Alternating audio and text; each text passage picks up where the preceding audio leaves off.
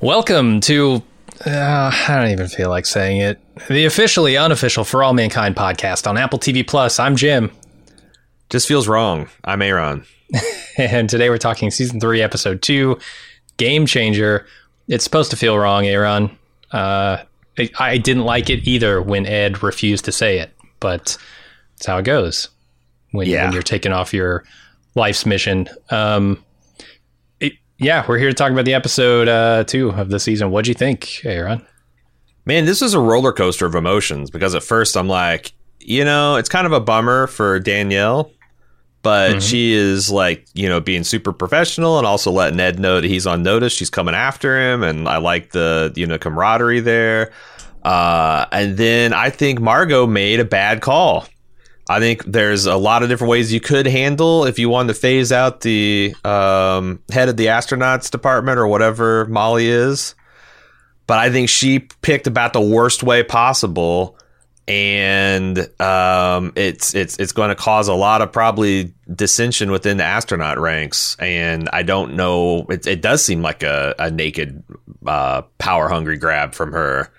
And I didn't like it. I didn't like seeing all the chaos and disorder that was from that decision. But it's dramatically interesting. Mm-hmm. The other thing is this Karen shit. Man, what the hell is wrong with this woman? Why couldn't she let that boy walk out the door without asking him about to get his goddamn wedding music? What's her fucking deal? I wanted to know. I'm sure she doubly wanted to know. We talked about this last episode, right? Like, was this intentional? Was this? And his Amber wanted to do it. Yeah, bullshit. We all knew that was bullshit. And then, of course, he should have never been put in a position to be asked. That was such a needy, stupid decision by Karen. Oh my God. Yeah, I'm with you. I knew immediately when I saw that. I'm like, oh boy, Aaron's going to have a real problem with what's happening here. I really like the stuff with Ayesa and Helios. This stuff is super interesting because I think we are conditioned, or certainly I'm conditioned, to see someone with a massive amount of money and assume that there is no proper sharing of those funds, that there is that they've done something to exploit people to get it, that when they get the opportunity, they're going to exploit the fact that they have it to get more.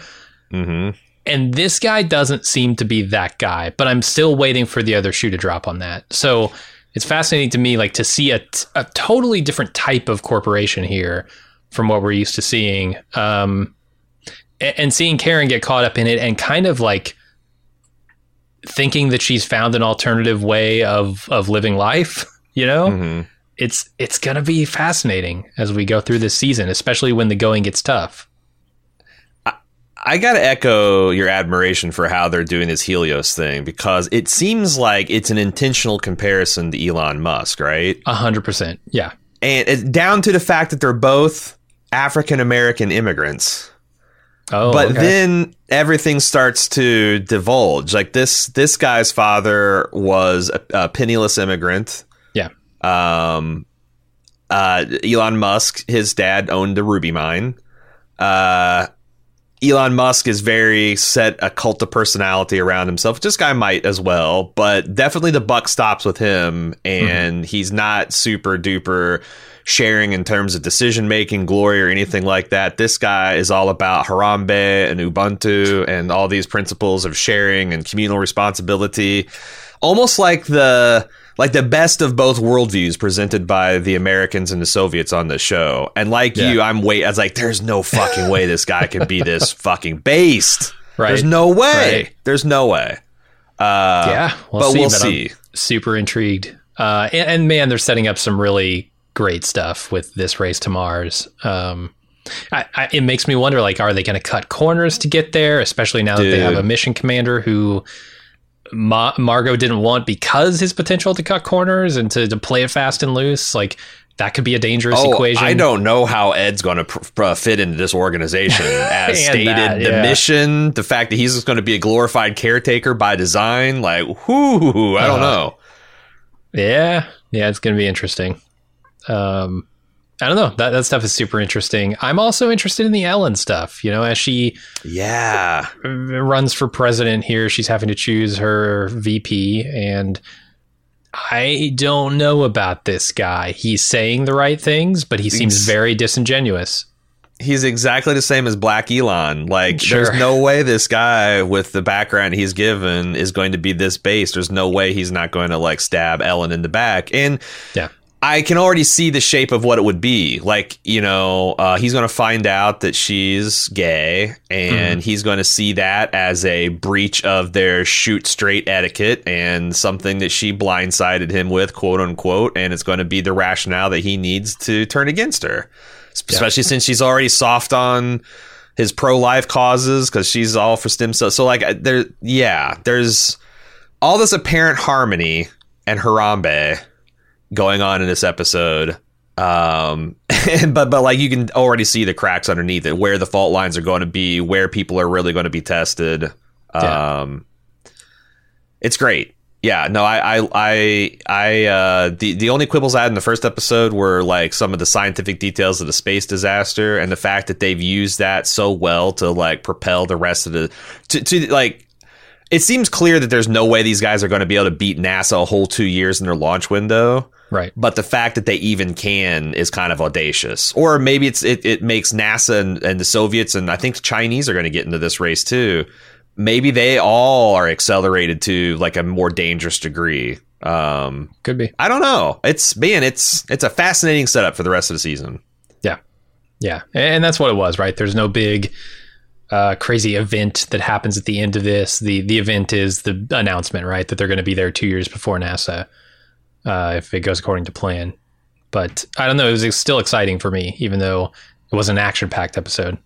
And I felt like, yeah, maybe not action, but there was definitely some fist pump moments because like Molly in the bathtub smoking a joint from her little, you know, her roach clip saying, yeah, Ed, stick it to him. That was such a great ending to this episode. Yeah, she's great. I wonder what we're going to see of her in the future. She doesn't really have a very prominent place in the series at this point, right? Man, I hope that they don't forget about her. I wonder if they'll bring her in as some kind of mission commander, like not mission commander, but mission controller. Bring her over to Helios. Like Helios might be this weird thing where like the company culture is an antithesis of NASA, but their selling point is they're retaining the astronaut culture. Yeah. Where NASA is going to be this more bureaucratic, you know, top-down oppressive thing, and their astronauts are just replaceable cogs that don't have any say.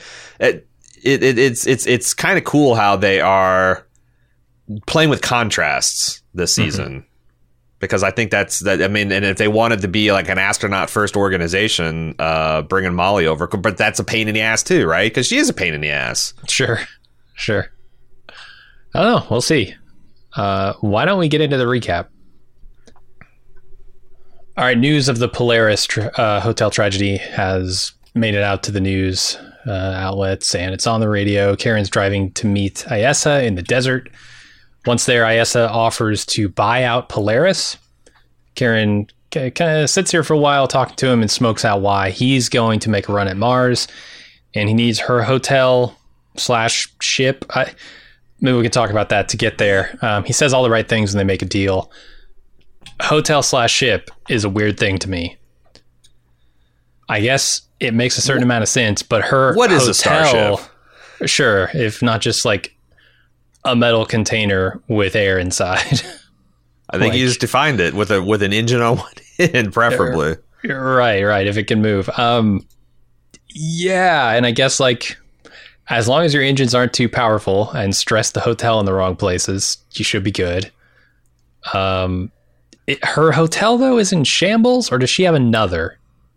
No, I think it's still the hotel, but like I think it would probably be easier to repair that thing and make it space worthy than to build an entirely new structure to go to Mars. Oh yeah, I mean the testing is already done, right? You just need to test now. Can we put propulsion on this thing? Right. But yeah, you'd they don't have to design from you have to scratch. string up 2 new cables and maybe tighten up some bolts and whatnot. But there's a lot of precedent in science fiction. You know, in The Expanse, we featured a starship becoming doing the reverse. So you had something that was a starship became a star base when it got spun up. So this is kind of like that in reverse. Can they spin the hotel? Spin the Polaris. No, that wasn't the only thing, because I kind of like noted that irony of the reversal of the Nauvoo plot line of The Expanse, but also them talking about colonizing Mars, colonizing the moons of Jupiter and Saturn. It's like I started hearing Norwegian women singing, in the background, The Expanse theme. The other thing about the scene is I'm trying to decipher what she's feeling about this. She has a ton of money, but she doesn't have her business anymore. And I just wondering, is she okay with that, right? Like, is money what she's actually after? Because she's very good at making money off her business ventures. What she's not great at is finding fulfillment in them. And I think that's, a theme that we're going to see through the rest of this episode, especially when she gets in contact with Ed, who's feeling the same. She's searching for something that is not money here. Fulfillment, a next, a bright new future, a next page. That's all very interesting questions. Yeah. And then she's, kind of looking out, contemplating that into the desert here. And it's supposed to be, similar to a Mars landscape, right? With minus the plants. Yeah. She's thinking about Mars. She's thinking about her own role in this and how she's just kind of sold it out here. Very, very Jurassic Park. I thought this scene, this is very Hammond arriving by helicopter to tell Grant that his next 2 years of research have been fully funded. Yeah. And I guess I'd be remiss as a Cincinnatian if I didn't remark upon Harambe. Most people, that word became famous for the king of our fair city's zoo being slain because a mom let her kid wander into his cage. Like, Jesus Christ. It's been gone 6 years. Rest in peace, Harambe. Hopefully the Harambe situation goes a lot better and for all mankind. I would hope so. And like I said, kind of in the intro, I'm liking this guy so far, right? He's saying all the right things. I'm interested to see if it stays that way as we get further in, but so far so good on this dude. Yeah, so far it's interesting. Ron Moore's statement seems to be, if you have a super rich dude taking us to the stars, he better be like a really benevolent dictator type, first among equals type. He's saying all the right things. We'll see when the rubber hits the road. Mm-hmm. All right, then we go over to Molly, who is angry that Margot has snuck a committee behind her back to choose this Mars mission commander. She barges into her office and takes her anger out on Margot's assistants because she's not there. Then she calls Danielle into her office and tells her, look, I know you're qualified for a Mars mission. It just won't be the first one. Ed's going up there. She tries to explain her reasoning. And Danielle, to her credit, agrees to back him up. She doesn't put up too much of a fight here.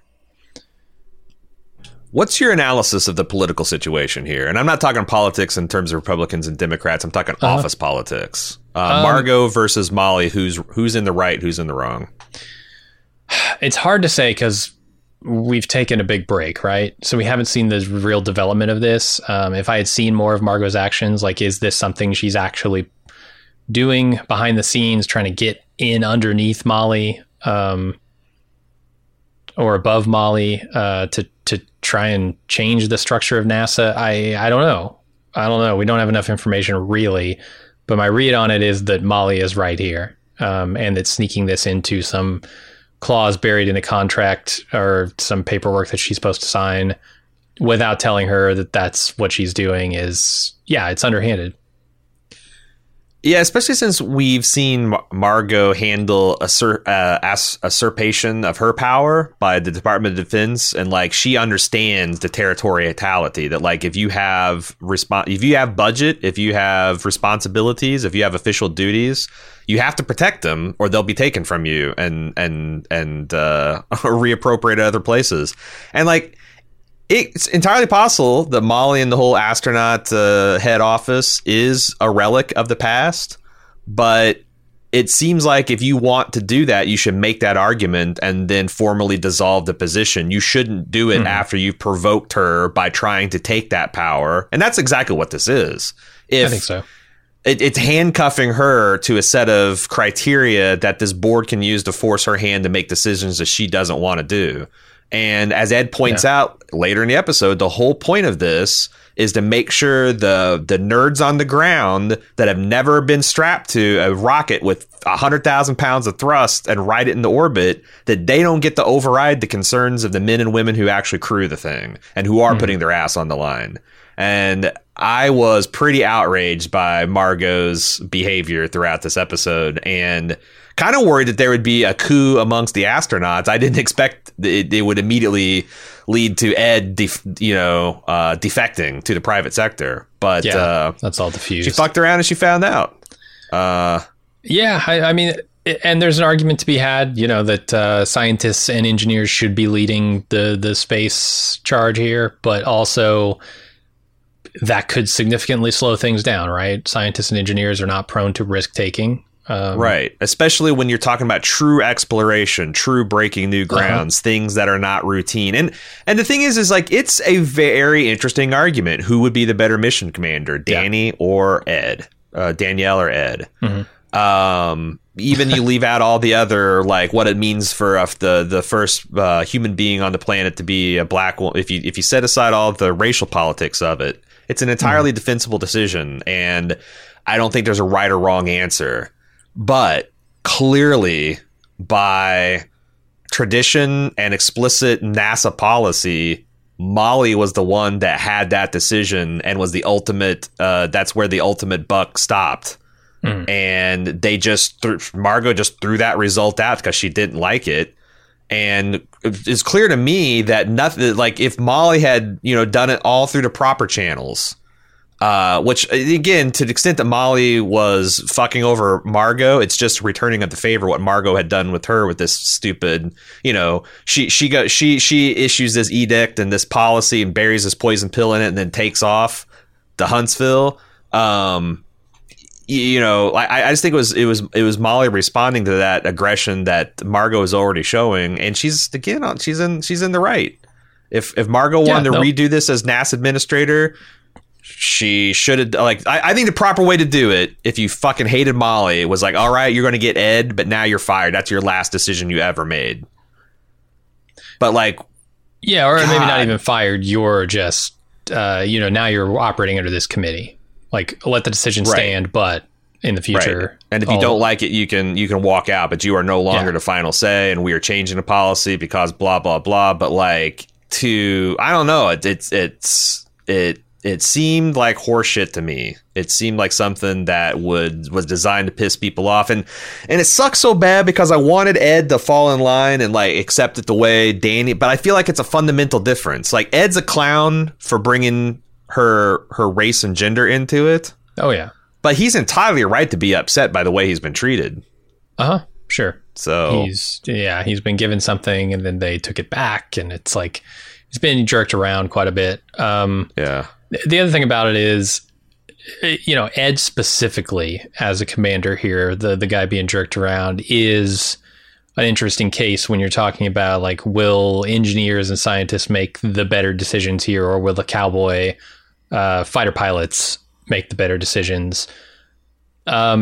He had the opportunity to do just that, right, on that Apollo 10 mission, and he chose to side with the scientists and engineers who were saying, look, you don't have enough fuel, or you're within like a margin of error here that makes this scary. You get the call though. And he decides to take it back, right? So he doesn't land on the moon. And I wonder if he'll ever do that again, though. I wonder if Margot wonders the same thing. If we really need to like no-go him, and we're all saying no-go, and Ed's like, well, I'm old, I'll never get this chance again, I'm going. Exactly. Yeah. I think that's a valid fear. Let's put it that way. Yeah, totally. He's an interesting case being the person in this position. But I don't know. I mean, look, also, our current NASA is run by a bunch of scientists and engineers, right? And I think a lot of us would like the progress to be a little bit faster. And, you talked about this Sciessa guy being essentially Elon Musk. I mean, that's what he's doing, right? Moving fast, breaking things. He'll let $100 million rocket explode because he's trying to land this thing vertical, whatever. If it doesn't work, he'll build another. NASA has to worry about the politics of it and then the budgets that they are constrained by because of the politics. Whereas he doesn't. He can just have a cowboy out there breaking his rockets. Well, and I was thinking the same thing as like Ed, like that's the flip side of the wiener, the weenies in the white lab coats is like the astronauts are ones that charge ahead, make all the hard decisions. If Ed tries to land Apollo 10 and it blows up, NASA is the one that has to deal with the public relations fallout and the budget cuts. Molly, disobeys orders and pushes to get that a little bit more exploration to get that ice in that first canyon. And it worked, but if it didn't, it's a dead astronaut. And why are we even fucking around on the moon? So like there is a push and pull of interest on both sides because they're putting their asses on the line, but the existence of the program is on the administrators and not on the astronauts. So they they can only pay they can only pay for their own lives. They can't they can't single-handedly keep a mission going or keep a department funded. I have to think this is also a little bit about Molly making the sacrifice she did for when she was on the moon, and now the price she's paying for that. Like, I think she puts a lot of value into the autonomy of those astronauts being able to make their own calls. Sure. Being capable of it, being willing to, because of the experiences she's had on the moon. Yeah. It is who she is, and she's put her money where her mouth is on that. And I think she feels very strongly that should be the type of person they're looking for in the commander. And again, especially like when you're first boots on the ground on a strange new world, like I said, it's a debate, it's an argument, and I feel like there was a set of rules that governed that debate, and Margot just changed them because she didn't like the result. Which that's the thing. Like, I guess if I was ever in an employment situation, and I've been in employment situations like this, where like I got the feeling that I couldn't fire somebody who was a dumpster fire, I just fucking fired him. And like, if I'm going to find out I can't be allowed to do that, I'd rather find out now than like 3 years from now, so we can get this shit settled right now. I kind of like supported Molly provoking the argument. It's like, okay, well, let's push our chips to the middle of the table, and are you taking my power? Are you usurping this or not? And Margot did it. So yeah. All right. Well, the next scene is Ed leading a class when Molly shows up and announces he's no longer the teacher because he's being assigned the commander position on the first Mars mission, and Ed is blown away. He gets a standing ovation from his class, too, which is nice. Very cute scene. And then we go over to Karen packing up her office at Polaris when Danny shows up. They chat briefly. This is not a cute scene. They chat briefly about what happened on the Polaris, both the accident and the song he played at the wedding reception. He claims it was all Amber's idea, but then at the last minute, as he's walking out, he confesses he lied about that, and he's still in love with Karen. Karen sets him straight and sends him home to his wife. But how can you really set this boy straight? Yeah, and we hear caught up on some of the stuff we missed in the last 10 years, him drunkenly showing up at her house at all hours and being possessive and probably aggressive. And the drinking problem.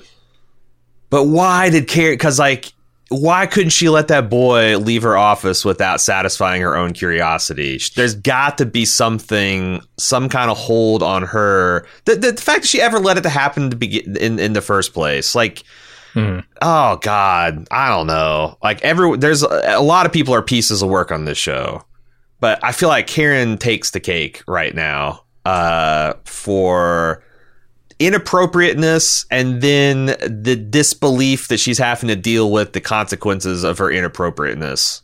Oh God, I hope this kid goes to Mars. I hope he dies on Mars, because I can't take this. I cannot.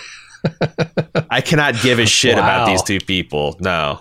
Wow, unrequited love. You heard it here first. The punishment for that is death on Mars. For this particular, yeah. I'd rather send Karen, but I will take Danny as is if whatever it takes to end this. Yeah, there was a lot of stuff I admire about Karen and the person she is. Sure. But this is not one of those things. It's a lot of things I admire about Margot. She's dead wrong to fuck over Molly this way. Karen is dead wrong for all of this. And she Speaking of being dead wrong, there was mention of perhaps a quadriplegic Danny theory. Last I was dead episode. wrong. He's walking like as I was gonna say like the day he was born, but no, he's walking like a few years later. That would kind of be quadriplegic because babies don't walk. Yeah. No, man. I'm kind of flabbergasted. I guess that was just for a mini cliffhanger. Like, just knock him off the ship and make you think, oh no, he's dead. I like the cable fiascos even less now because that was dumb. That's dumb. I didn't like it. Okay.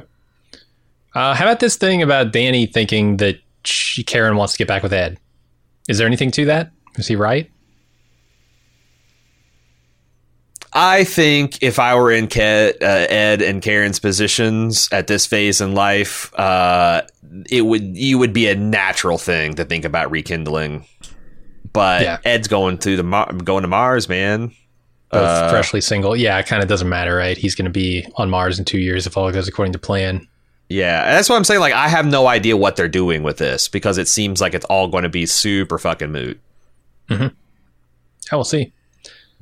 So we're over in Austin where Ellen and her husband, I don't know his name. I don't either.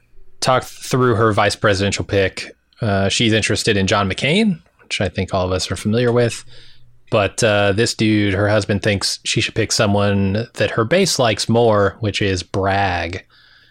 I don't think this is a real guy. I think this is a made-up dude so that they can show him and have him be a character. Yep. And she agrees to take a meeting with him, but that's all. And then their son bursts in the room and plays with them. There's so many really cute scenes between people. I really love this scene where Ellen and this dude are playing with their kid. I really love the next scene where Ed and Danielle are just shooting the shit and busting balls. Yep. Everybody is so cute together. And it's in contrast, to the Karen Danny stuff, right? That's what I'm saying. Like, yeah, like everything about Danielle's family experience is very cute. And I like this about the show is that they do show wholesome family dynamics with the fucking exception of Karen. Like even Ed losing his shit at Kelly and Karen last year in the third episode, I thought was handled extremely well and well played by all family members involved. And like, that's the thing, like they've established that Ellen and her husband here love each other in every single way except for one facet. And that's a big facet. Don't get me wrong. Yeah, they're not romantically interested in each other. They're not romantically interested in each other, but they're like, I mean, this kid he's super cute, seems very well adjusted. They're having a really normal one here in the bedroom. It seems like she's just both of these people completely shut that part of their body, their life fulfillment away to advance themselves in politics, but they're trying to get as much of the other human experience as possible. Mm-hmm. What a wild way to live your life because of the country you're born in, but right, and the time that you're born in. Yeah. And because like Cecily and I were talking about when we were watching this, she's like, I'm surprised that, the other gender and the like hierarchical dynamics that they've shown because the USSR keeps coming around and challenging the United States in terms of women's involvement and racial problems, that the gay stuff lags behind. And I thought about that and I'm like, well, that's the thing is like, Russia's not really pushing the United States on their acceptance of gay people. I think that's when the USSR suffered from a lot of that as well. So like, yes, things are a little bit more progressive from women's empowerment and maybe racial, slightly ahead of where we were in real life racially. But in terms of gay rights, there's it's not like Russia's putting any pressure on us. So I thought it's almost realistic that segment or that axis is kind of lagging behind everything else. Yeah, and I saw in the intro montage last episode that the AIDS epidemic was still a thing in this universe. And we know how that was handled here, right? And who that was blamed on. Right. Who was demonized for that. It doesn't seem like that has changed much. So we'll see if we get there. Ed and Danielle talk for the first time since Molly made him the commander, and she congratulates him but warns him, I will steal your seat in a heartbeat if he isn't perfect. And Hi Bob is back. That's nice. Yeah. Hi Bob, we did do it. It's not a complete abandonment of the Hi Bob. I felt bad when it's like, Jesus, 2 episodes into episode by episode coverage, and the show repudiates our podcast title. Oh my God. But what are you going to do? Yeah. Like I said, I really like this scene. I like them together. Talking about essentially a Tesla Roadster in 1994, 95, or 92. He's talking about like this all electric Roadster he's got that can go 0 to 60 in like 3.3 seconds or something. And way faster than his Corvette.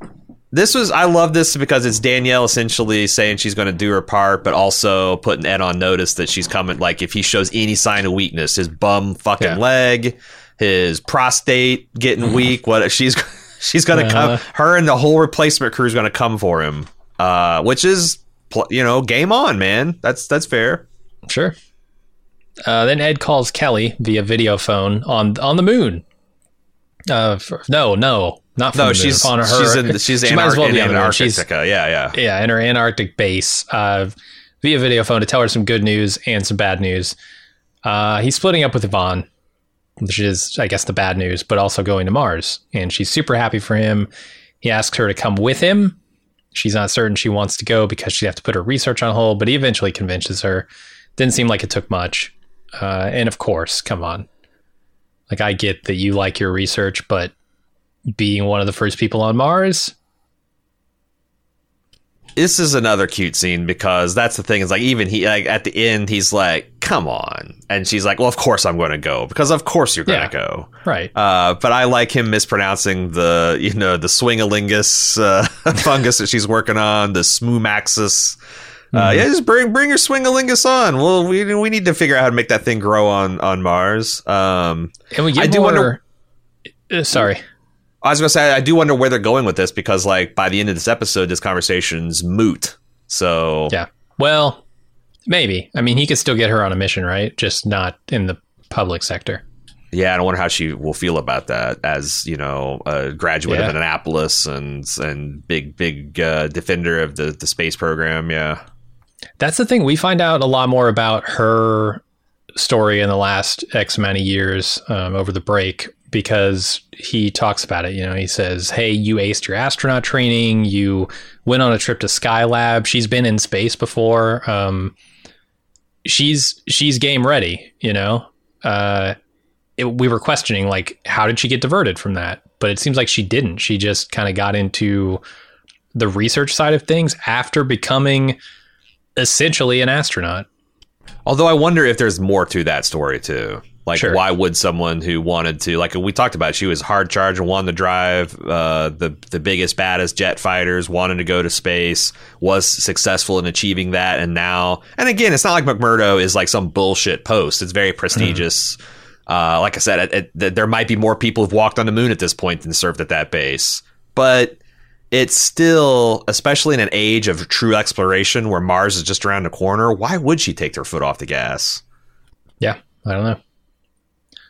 You asked last episode if these were Newton devices, Apple Newton devices. They definitely are. So there are Apple icons on them, on the physical device itself. And then if you look at the screen here when she signs off, there's a logo, an icon that says Newton Tour. Like, hey, welcome to your device or whatever. So definitely a Newton. I guess that's very cool. Predominant technology for video conferencing. From the moon, too. I think Aleda later is using one of these, too, to contact her family. Anyway, Danielle has to tell her husband that she got passed over as mission commander. He says he's sorry, but she thinks he's not sad enough. And he gives his reasons, and I think they're fair. And then her son overhears them chatting, and they talk about it for a while.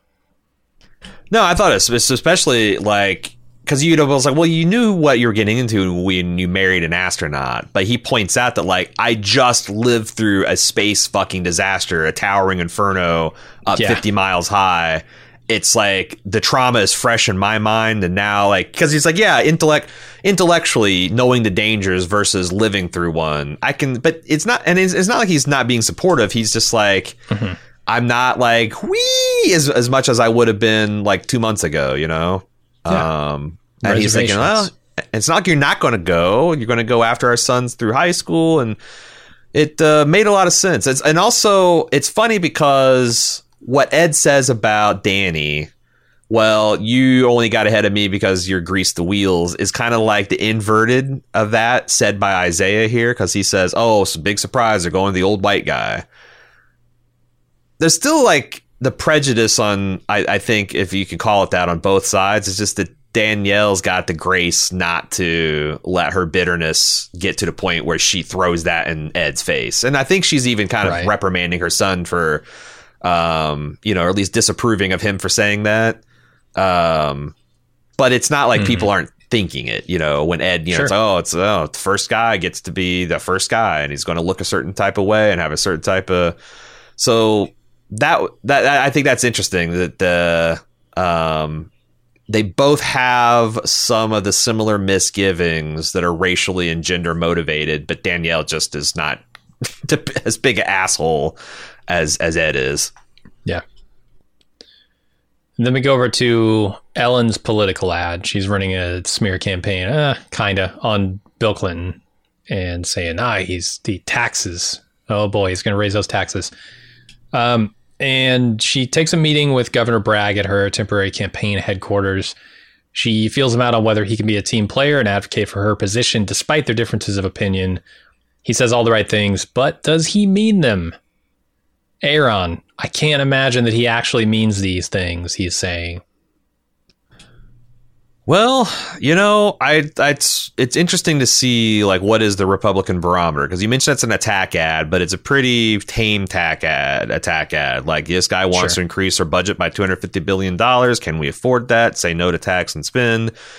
Those are honest political disagreements. I got my feelings on them, right? But it's, with the overbearing music and the voice announcer who's like, Bill Clinton taxed your ass out. Yeah, for sure. But it's not like Bill Clinton fucked a bunch of women in the Arkansas governor's mansion, and he wants to, his wife's going to traffic your children in fucking IKEA cabinets, and like the shit that we've devolved down to today. And I'm thinking, it's like, okay, what does the Republican Party look like if climate change is not a problem? If society as a whole kind of still reveres science, and you've also got like the jingoism is always at 100% because of our intense geopolitical conflict with Russia. It remains a player throughout the well, you've always got the pro-life, pro-choice debate to fall back on. That's a big thing, and I think the gay stuff is that. I think that's what's going to happen, is that he's going to feel entitled to stab Ellen in the back because Ellen wasn't entirely forthcoming and she's been living a lie. That's going to be what he justifies his betrayal as. But yeah, I don't know, or maybe he'll just be. But it hasn't. Maybe yet. He will be a loyal soldier to the end. Who knows? Yeah, we'll see. Because that would be an interesting. That would also show a little bit of like maybe how the times have changed, because we know Zeke, like when he was up there in the capsule, they thought they're going to die. We thought that was going to be a nice old white guy moment where it's like, I never thought you lesbians were that bad. He turned out to be an ass. And he turned out to be just a complete asshole about it. It would be interesting if this is like a reversal of that. A guy who maybe because I thought they were going to go with Zeke being anachronistically cool with gay people. Because I liked him, right? I don't like this guy from the way they described him, the way he carries himself and all that kind of stuff, but he's saying all the right things. Maybe he will be the guy who actually does the right thing that we don't like and respect. I don't know. There might be an interesting inversion there. Yeah, she's so established in her cover life here that it's hard to imagine exactly how that comes out. But I think a big key player is going to be the woman that she was seeing last season. I don't remember her name. That's her one that got away, right? The one that she was just she gave super her in love with. Well, yeah, I guess Yeah, I don't know who gave up who. I can't remember exactly. It was complicated, but yeah, they gave up that relationship for her to pursue her career. So I think it's going to be a situation like that where she meets someone that she can't resist. The heart wants what she, or maybe. Well, I think it's probably digging up her past, right? And they're going to go. Well, I was going to say it could be a dark person. thing, where it's like her girlfriend is like, I don't want someone to be the president who's got this big secret that they're keeping. And maybe it's not even a revenge; it's more of like, I don't think this person's fit to serve, or I don't think this person should. I don't know. I don't know how they would spin it that way, but yeah. Sure. I could see it going down a lot of different ways for sure. Yeah, we'll see. Margot returns to her office, and Bill unintentionally drops the bomb about Ed being the commander on her. And she diverts straight to Molly's office, where Molly rips into her about trying to take control over the entire agency with her underhanded tactics. And rather than take the criticism to heart, Margot fires Molly. What's done is now undone. Your blind refusal to see these facts, Molly. Continue your sentence. She knows you didn't mean to pick on her visual or impairment, whatever. I think I just add to true because she's like, that's because Margot is not a stupid person. She knows what she's doing. She knows what her clear pattern has been for these last 30 years. And yeah, I just, boy.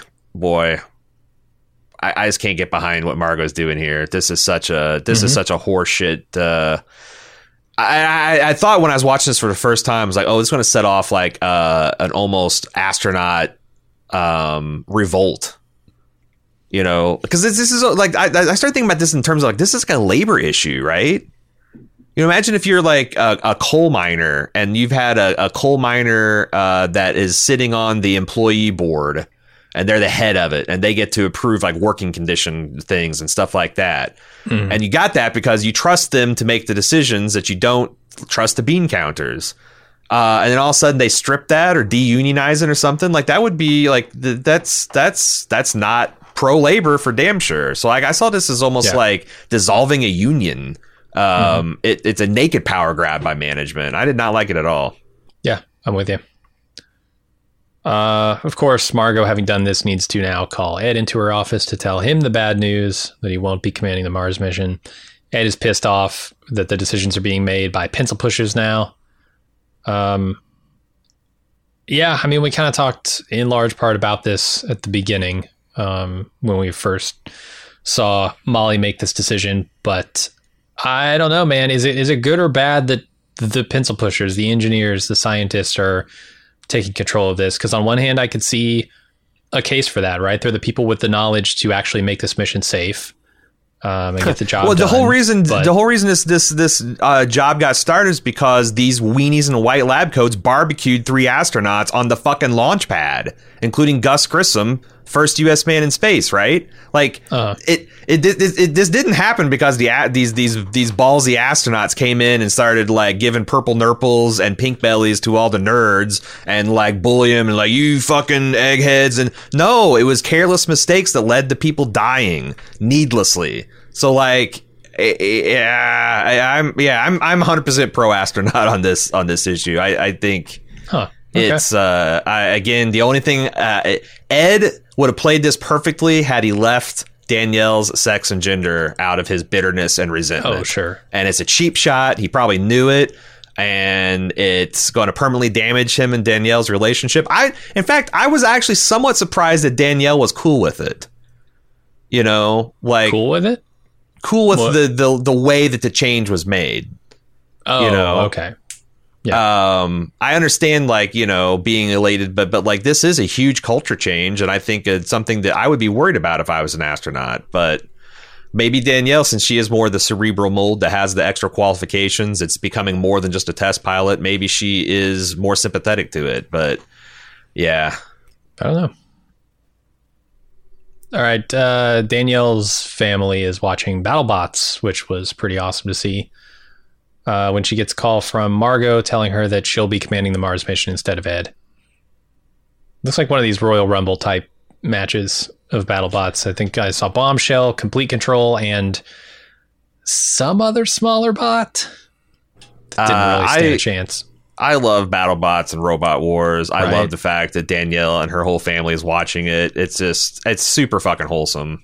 Yeah. And her family being supportive, but also very nervous. Like after they had that conversation, they thought the danger was past, and it's a great scene.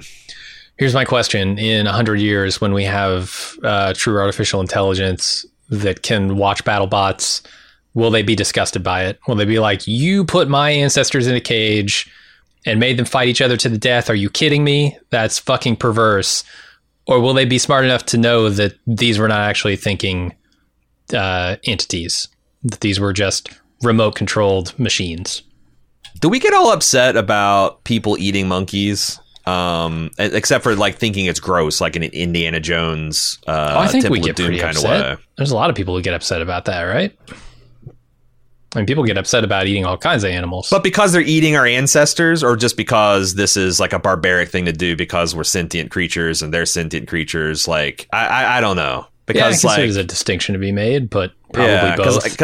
Because like it'd be one thing, I guess, if we're still battling robots or sentient robot, but like I don't know, 100 years from now, I feel like the robots, if they're going to get upset about it, it's not going to be because you disrespected our ancestors who couldn't really think. And well, that's pretty disrespectful impression of a robot. 100 years from now. Aaron's just going to do a robot voice, huh? Boop, beep, okay. Yeah. That's how they all talk. Beep boop beep boop. Right, white man. Yeah. Right. Right. Flesh sack. Yeah, that's how we all said.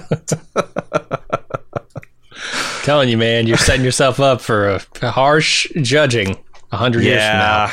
Yeah, I'm gonna be one of the meat sacks hanging on a hook. I'm not gonna be down in the new system. Anyway, yeah, good scene. Margot and Ed share a drink now and talk about everything they loved, including themselves, has now gone to hell. Yeah. Is it Margot and Ed? It's Molly and Ed. Yeah, it's Molly and Ed. They're drinking. My notes say Margot. I was like, that doesn't sound right at all. Several times I got them confused in my notes too, but contextually, they're probably drinking Glenfiddich if the earlier conversations in the episode holds any weight. And then another really good scene, Aleda on the moon. She is just in awe of the whole experience. She's out kind of roving around out there. We're playing Smashing Pumpkins today, getting some period accurate music. Good to know in this universe, Smashing Pumpkins still hit the charts. Yeah, I thought this was a great scene. This show does a really good job of nailing the awe of space. And like, I feel like Aleda would be just like me, like looking at the rocks and looking at the earth and like how amazing everything is. And they pull out and we see like Jonestown is a town now. Like it's huge as compared to it was even from last season. It's got this whole radial spoke system and it's just so much more developed than it was before. So I loved it. A lot of little outposts with sort of makeshift embankments around them of the regolith that I thought was really cool. Yeah, probably rocket test facilities and things like that. Sure, landing zones, whatever, you know. I think that's cool. So then Ed meets Danielle at the outpost, and Ed knows it's not her fault that he's off the mission, but he's still pretty salty about it. So salty, in fact, that he tells her she's only getting the command because she's a black woman. And Danielle is very hurt by that and leaves. And she should be. The idea that her path to this point has been in any way greased compared to his is just on the face of it, like fucking laughable. And with all her experience and education and like, for Ed, I had this line that she says where I've been hearing that my entire life, but I never thought I'd hear it from you. Yeah. The relationship they have should tell Ed that she's more than just a black woman in a spacesuit, right? Like, she's put in the work. She's done everything that he has, and perhaps even more. And he still thinks this of her, you know, even if it's like, he's just revealing himself here, right? It's really gross. And it's gross and it's unfortunate, especially since and there, even before we got to that point, there was a whole bunch of other red flags, rotating red lights. Because I thought Danielle gave him a lot of slack. Like when he essentially said, I gave you your career. Like he did. Yeah. There's 2 or 3 times he said, I think that's pretty fucking offensive. You know, like, no, she put herself in a position to be the best and to be the most logical candidate time and time again. And even after she'd been looked over. Like, yeah, it's gross because, again, they showed that there was another sentiment that, like, Danielle could have come back with, like, oh, surprise, surprise, I picked the old white guy. And she fucking didn't do that to Ed and did nothing but, even though she was clearly hurt and felt passed over, say, I'm going to support you. And the fact that he couldn't be a little bit more gracious to her, again, egregious the way he's been treated. But... Even I even thought that not saying hi, Bob, had as much to do with him being butthurt about the assignment as it was the depressing state of the outpost turned into a family-friendly establishment. Completely sanitized and all the rough corners smoothed out. It's like an Applebee's with a gift shop. An astronaut-themed Applebee's with a gift shop. And I get it. He also, like, there's also the element of, like, Danielle still got, you know, probably 10 years on him. So she's still got a viable career where this is maybe his last hurrah. But even I can't co-sign his behavior. He really showed his ass. And I wish, like I said, it makes me feel bad about the kind of pirate operation they're running over at Helios, because if Ed was not a dick in this scene, I'd be fully on board with, like, yeah, fuck NASA, get him, Ed. But there's still a tinge of, I feel bad for Danny because she's being upstaged by this guy now. Yeah. Yep, I'm with you. All right, Aleida calls home from the moon to talk with her son, who is more interested in watching DuckTales than talking to her. That feels pretty realistic for his age. You know? Totally. Yeah. Like, yeah, you're on the moon, Mom. That's cool. Okay, now I'm going to go watch Uncle Scrooge. Her father can't find his watch and leaves the call to go find it. You might be onto something with these memory issues, man. I didn't see it in the first episode, but this time they do it. They do it a couple times in this scene. He starts off with, "Where's my watch?" and then, or "I'm looking for my watch" or something, and then it's just not. It's not just that. It's the agitation that's out of proportion to what's going on. That is like, right. I mean, I got big my granddad vibes from this, and it seems like it is going to be. But I'm like, but why? You know. Is it going to just be another thing that puts pressure on Aleida that, you know, she's got apparent stability and she's got her dad back from Mexico and they're all this big, you know, extended nuclear unit and it's going to be taken from her. And there's an element here too of, what's her husband's name? Victor. There's an element too of Victor not liking her father, right? She mentioned something about, like, I know you guys don't get along or something. Yeah. Or he says maybe Victor doesn't like, because he's a little bit more too old fashioned, or if he just keeps cooking with cheese and you're, you know, lactose intolerant, that might be a reason enough. But that's enough. And it could also just be that, because it's really frustrating to deal with people who are losing their grip, man. Older people who are starting to get some sort of senility or dementia. I imagine, like, being a young guy trying to raise a kid with a woman with a hard charging career, and her dad's there and he's always fucking shit up and not not remembering things. It'd be hard to not take it personal if you didn't know what was going on. Yeah. I do wonder how that's going to come back into it. Even knowing what's going on, it's sometimes hard not to take it personal when you get, like, to some of the extreme behavior you get. So I wonder, because it seems like this season is going to take place over at least the course of a few years. Probably. Seems like they're going to develop this plot a bit, and it's not something I feel great about, because, again, it's kind of a painful storyline for myself, but I'll be interested to see what they actually do with it. Yeah. All right, Karen sees Ellen's choice of Bragg as her VP on the news, and then there's a car crash outside her house. I thought it was going to be Danny, but it turns out to be Ed. Ed is very already drunk. already starting his shit. Turns out it's the other man in her life that's fucking shit up all the time. Well, it's both of them. Danny's also sitting outside in his car spying on them. That was the greatest part. After it's like, it turns out it's just drunk Ed, pissed and not knowing what else to do with himself. And they're like, well, Jesus Christ, at least it's not Danny. Danny's just up the street watching everything with like whatever his American Psycho look is. This was not his Corvette, right? This is his new Roadster type car. Yeah, because he said Dan's damn toy car. Shit. Yeah.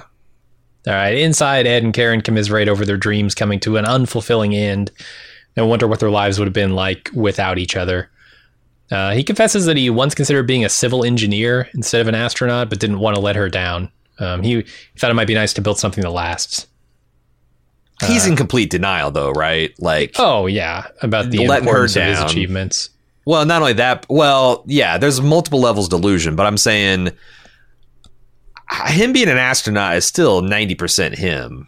Like, there might be a little bit of like, well, my wife will be disappointed if I don't make it, but like, I felt like they showed Karen's face when he was talking about this as if that was kind of a slap to her too, because I think that Karen would have preferred him being a civil engineer, all said and done. Probably, yeah. A lot less stress on her. A lot less stress, danger. But then the fact that like he kind of almost blamed her for it. Like, well, the only reason I was an astronaut was to make you happy. I think that's gonna have repercussions as the series unfolds. Yeah, I mean, that's stupid, right? He wanted to fly. He's a test pilot. Come on. I think this is also about losing their son. This idea of like, I wanted to build something that lasts. That could have been their son, but their son died tragically early, and that he probably feels underneath it. He wouldn't like acknowledge it, but he probably feels a big sense of loss from that. It's also delusional that this guy thinks that his entire career is just a shoebox of memories, because he's still the first American that landed on the moon, right? First commander of a moon base, first pilot of a nuclear fusion craft. Like, he has been, right? He has left his mark on history. World War III. Like, there are a lot of fucking things he's achieved. He put down a Sally Ride-led mutiny. Like, he's there's been space pirate. Yeah, he's put his mark, but it just goes to show. Like, just 2 weeks ago, I came across this account by Neil Gaiman. He tells a story of him being at this like I don't know, top 100 intellectual achievers kind of like banquet kind of thing event. And one of the ones there is Neil Armstrong, and he struck up a conversation, and Mr. Armstrong said, every time I get to one of these things, I always think, what the hell am I doing here? I've got all these great people, and then there's me. And this dude who landed on the moon, it's because he fucked up his he landed on the moon with 10 seconds of fuel left, by the way. His pulse is jacked over 200, and he's still talking cool as a cucumber. He thinks that he's a fraud because he doesn't. But it just goes to show how people get warped views both ways. Like, you get the megalomaniacs who think way too highly of themselves, and you have truly exceptional people who get in a crowd of other exceptional people and shrink because, it's just expectations and ambition, and those things are very complicated. Especially I think as you get to Ed's age, right, where you're starting to, you can see the horizon shrinking for potentially creating new world-changing events and being part of those. Yeah. All right, Karen visits Helios, and it is unlike most companies she's familiar with. In a lot of ways. There's an open office plan. There's no hierarchical structure to the employment. She pitches Ayesa on making Ed the commander of the Helios mission to Mars. And Ayesa huddles up with his entire company to talk it through. And they go back and forth about why he might not be the right guy, why he is. Eventually they vote, and Ed gets the position. Karen also gets a job offer doing whatever she wants, kind of, or more specifically, what she was doing at Polaris. Yeah. And she's unsure about it. Headhunting, poaching astronauts from NASA. There's a lot to talk about here, down to like the structure of this company, the technologies they're using. They mentioned 3D printing at the beginning of this scene to do all their testing stuff. And I thought that was really cool. That's way ahead. I know industrial 3D printing has been a thing for much longer than, home 3D printing, consumer 3D printing, but I still think this is pretty early, 92. What did you think of it? Because I was like, my first watch, so I'm like, wow, this is amazing. It's just completely flat, no power structure. The other thing I thought is my second thought was, is this a viable way to run a company? This is a big decision, and it's made in a snap manner. You mentioned hearing out all sides. The people just shouted objections and support from the back, and there was no back and forth or debate. It was just kind of and then the guy who owns the company happens to support the majority vote. Right. So what would happen if they're like, you know what? Fuck this Ed guy. We actually don't want to. I mean, this is the TV version of this, right? I mean, the real version of this is he calls a company meeting, he hears arguments, they create a document that then is read by everyone to follow into the next meeting that they have where they actually do the vote. It's a much longer process, but this is for television, so they shortened it. It's the West Wingification of a democratic co-op. But the fact that they're showing something like that at this level is pretty incredible and aspirational. Again, I like this should be a stand-in for an actual process that is deliberate and thoughtful. And the other thing I love about this is I'm really digging IS's action speak louder sort of approach to everything. Because Karen comes in here with some objections about how they do things, and he's just like, well, when we get to Mars, they'll see that we're serious. When this mission succeeds, the news will turn with us because we've done the damn thing. Instead of getting caught up in all the politics of it. I love it. Yeah, there's a saying if you don't have steak, sell the sizzle. Well, he's got the steak and he knows it, so he don't give a shit about the sizzle. People will be blown away when we show up in Mars orbit and set up a colony. I don't need to get people dreamed and inspired and drummed up and all. And it's in stark contrast to NASA. I mean, NASA has to have the political backing of the public and the people in office, and without it, they're dead in the water. So it's a different way to play ball. I do wonder if the government's just going to let them go to space. Is they're going to be sudden amount of red tape of because there's talk about regulation, because the show does this very well. There's background information about Polaris being a problem for NASA because apparently there's a NASA certification of spaceworthiness that there's questions about and being able to do safety and there's oversight. So NASA could use the Polaris thing as a pretext of whoa, you want to take the 94 launch window? Well, you're going to have to prove this and this, and this hotel almost killed a bunch of people, and it's your spacecraft. I wonder if there's going to be a little bit of Uncle Sam putting his big fat thumb on one side of the scale to try to fuck with. And how will that change? In the real world, that would be part of the equation, that IS would have to deal with. I think it's going to be in this world, too, because I feel IS just smokes the United States and Russia if there's no interference. Right. Right. Not very compelling drama if you're there 2 years early. All right. And finally, Margot and Danielle meet about the Mars mission to go over the crew list. She sees that Ed's daughter is on the list, and she may or may not be interested in that. But one of the people she is interested in having on her team is Danny. Margot's assistants tell her, hey, you need to turn on TV.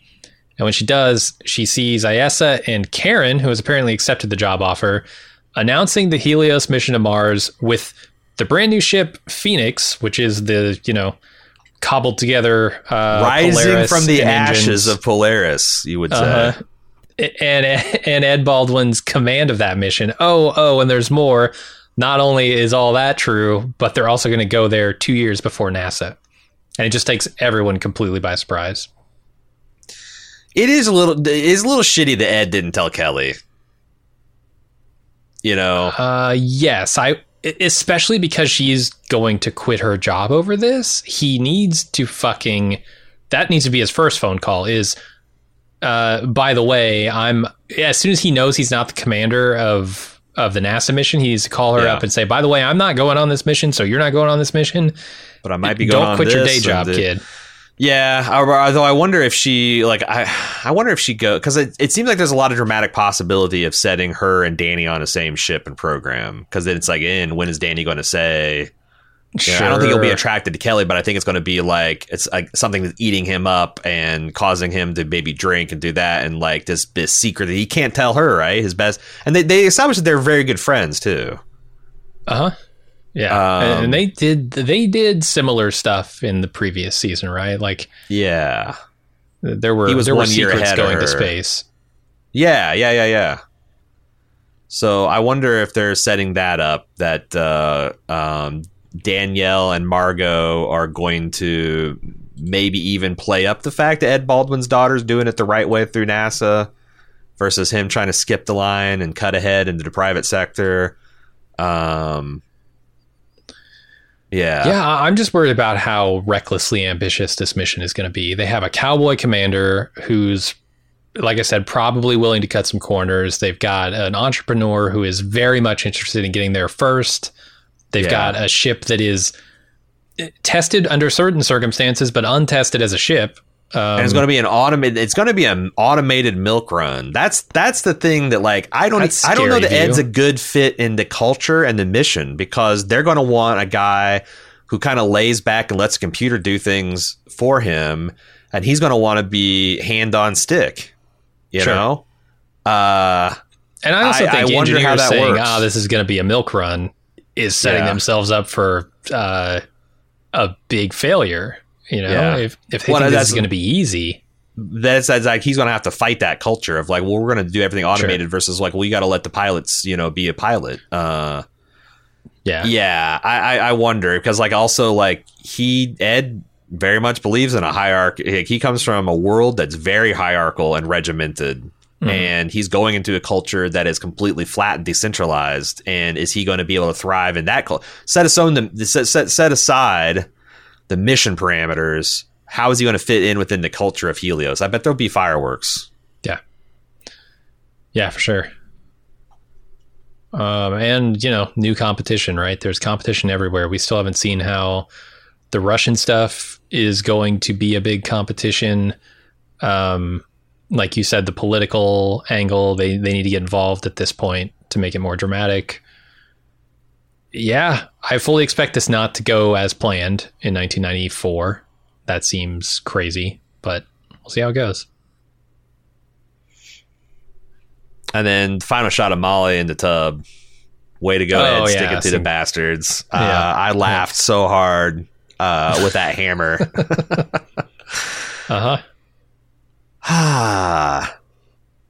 Good episode. Of course, we're recording this early. This is I think the last episode we'll see together before the first episode drops to the world. But it's certainly before we could get any feedback for it. So as we said before, if there is no feedback in this podcast, it's probably because we didn't get enough, or we might do a midweek episode for Hi Bob later on. Or we might hold it for a future episode and wait till a little bit builds up and then consider it all at the end. But if you're interested in letting us know what you think about this brand new space race, 3, maybe a 4-player event, send it in to FAM, that stands for All Mankind, fam@baldmove.com. We'll be back next week with the 3rd episode, where hopefully we get some answers about how Ed fits into the culture, what's going to happen to Kelly. Is Margot going to continue her power mad takeover of NASA? Is this Dev Ayesa as cool as we think he is? Is Governor Bragg as cool as he's purporting to be? We'll find out next week. Until then, I'm Aaron. And I'm Jim. See ya.